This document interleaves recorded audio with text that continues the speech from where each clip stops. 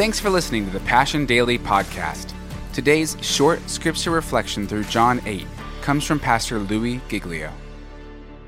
John's Gospel, chapter 1, verse 14, and the Word, capital W-O-R-D, the eternal Word of God, Jesus, became flesh and dwelled among us. The Message version of that I love. And the Word became flesh and blood and moved into the neighborhood. El Olam on earth. Phenomenal and stunning for all of us. And then look at John's Gospel, chapter 8. And you have to give some grace to the people living in Jesus' time because, hello, it's a miracle. And I read now, and I read back now about these Jewish leaders and the Pharisees and the Sadducees and the teachers of the law, and I'm like, you idiots! And then I'm like, whoa, wait a minute. I'm not even sure those of us 2,000 years on the other side of the resurrection of Jesus fully grasp what we're talking about. It's stunning in every single way. It says in verse 48, the Jews answered him, aren't we right in saying, talking to Jesus, that you are a Samaritan and demon-possessed? Jesus said, I am not possessed by a demon. I just love that line. There's so many ways he could have done that, but he just chose the graceful way. But I honor my Father, and you dishonor me. I'm not seeking glory for myself, but there is one who seeks it, and he is the judge. I tell you the truth, if anyone keeps my word, he will never see death. They're processing. At this, the Jews exclaimed, now we know that you're demon-possessed. Abraham died, and so did the prophets, yet you say that if anyone keeps your word, he will never taste death. Are you greater than our father Abraham? He died, and so did the prophets. Who do you think you are? And Jesus was like, oh boy, that was a tough one. Give me a moment. Let me regroup with my team and I'll get back to you. Jesus replied, if I glorify myself, my glory means nothing. My Father, whom you claim as your God, is the one who glorifies me. Though you do not know him, I know him.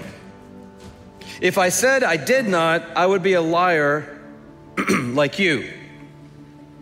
But I do know him and keep his word. Your father Abraham rejoiced at the thought of seeing my day. He saw it and was glad. And now they're losing their minds. You are not yet 50 years old, and you have seen Abraham? I tell you the truth, Jesus answered. Before Abraham was born, I am. Excuse me, I think you meant to say like I was, I were. Grammar's not great, Jesus, so surely you're demon-possessed and a fraud. It's like, no, the grammar is really not that great, but the theology is mind-boggling. Standing right here in human form, I know it's hard for you to put your minds around this, guys, but before Abraham was Hayah, I am, I be. I be before Abraham, I be now, and I be after it all is said and done. You're looking at him. You're looking at El Olam. And when he said that, fireworks went off. At this, they picked up stones to stone him. But Jesus hid himself, slipping away from the temple grounds. See, Jesus ran headlong into the Roman Empire, which is really just a tool used out of fear of insurrection to accomplish the purposes of El Olam in making a way for you and I to be forgiven and have a relationship with the eternal God.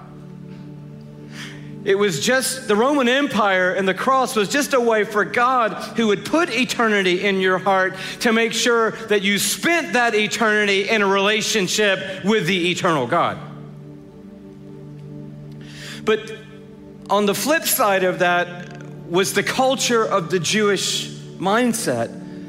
And the Jewish mindset could hardly embrace the idea of incarnation. That El Olam was in a human body.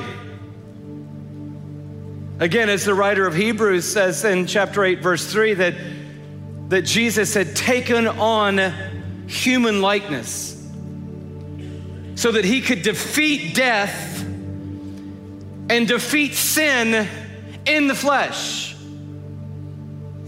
so that those of us trapped in sinful flesh could be restored as the sons and daughters of God. Thanks for listening to today's Passion Daily podcast. For full messages, live gatherings, and worship videos, check out our YouTube channel and subscribe at youtube.com/PassionCityChurch1. And visit PassionCityChurch.com for more information on our locations and gathering times.